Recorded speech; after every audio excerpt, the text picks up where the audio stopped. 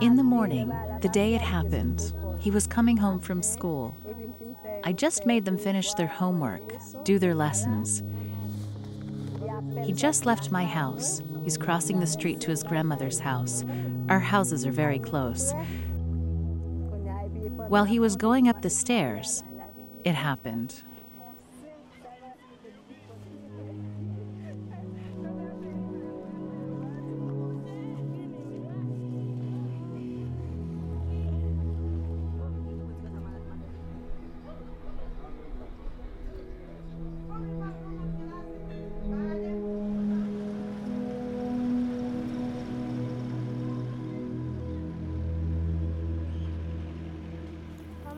As I was entering the house fell apart.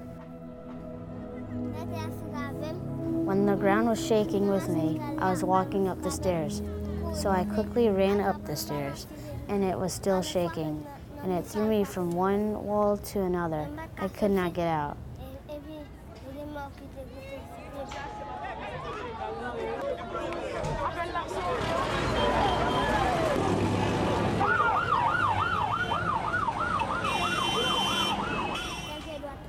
Only the right foot was trapped.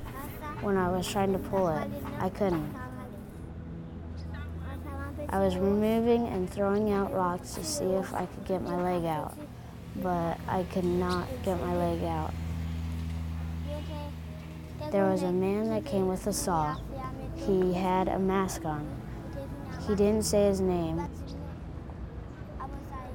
After they cut the iron, I got out.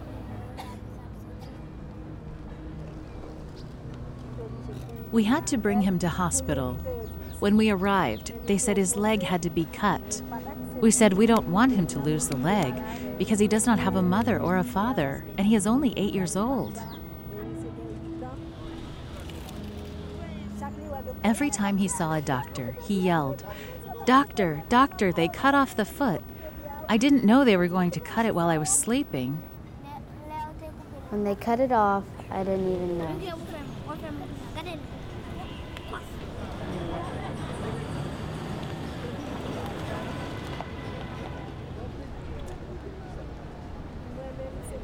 I am his aunt. It's my duty to take care of him and to do everything I can for him, but I don't have the ability because my house was destroyed. His house was destroyed. Everything that we have is, up until now, it's under the rubble.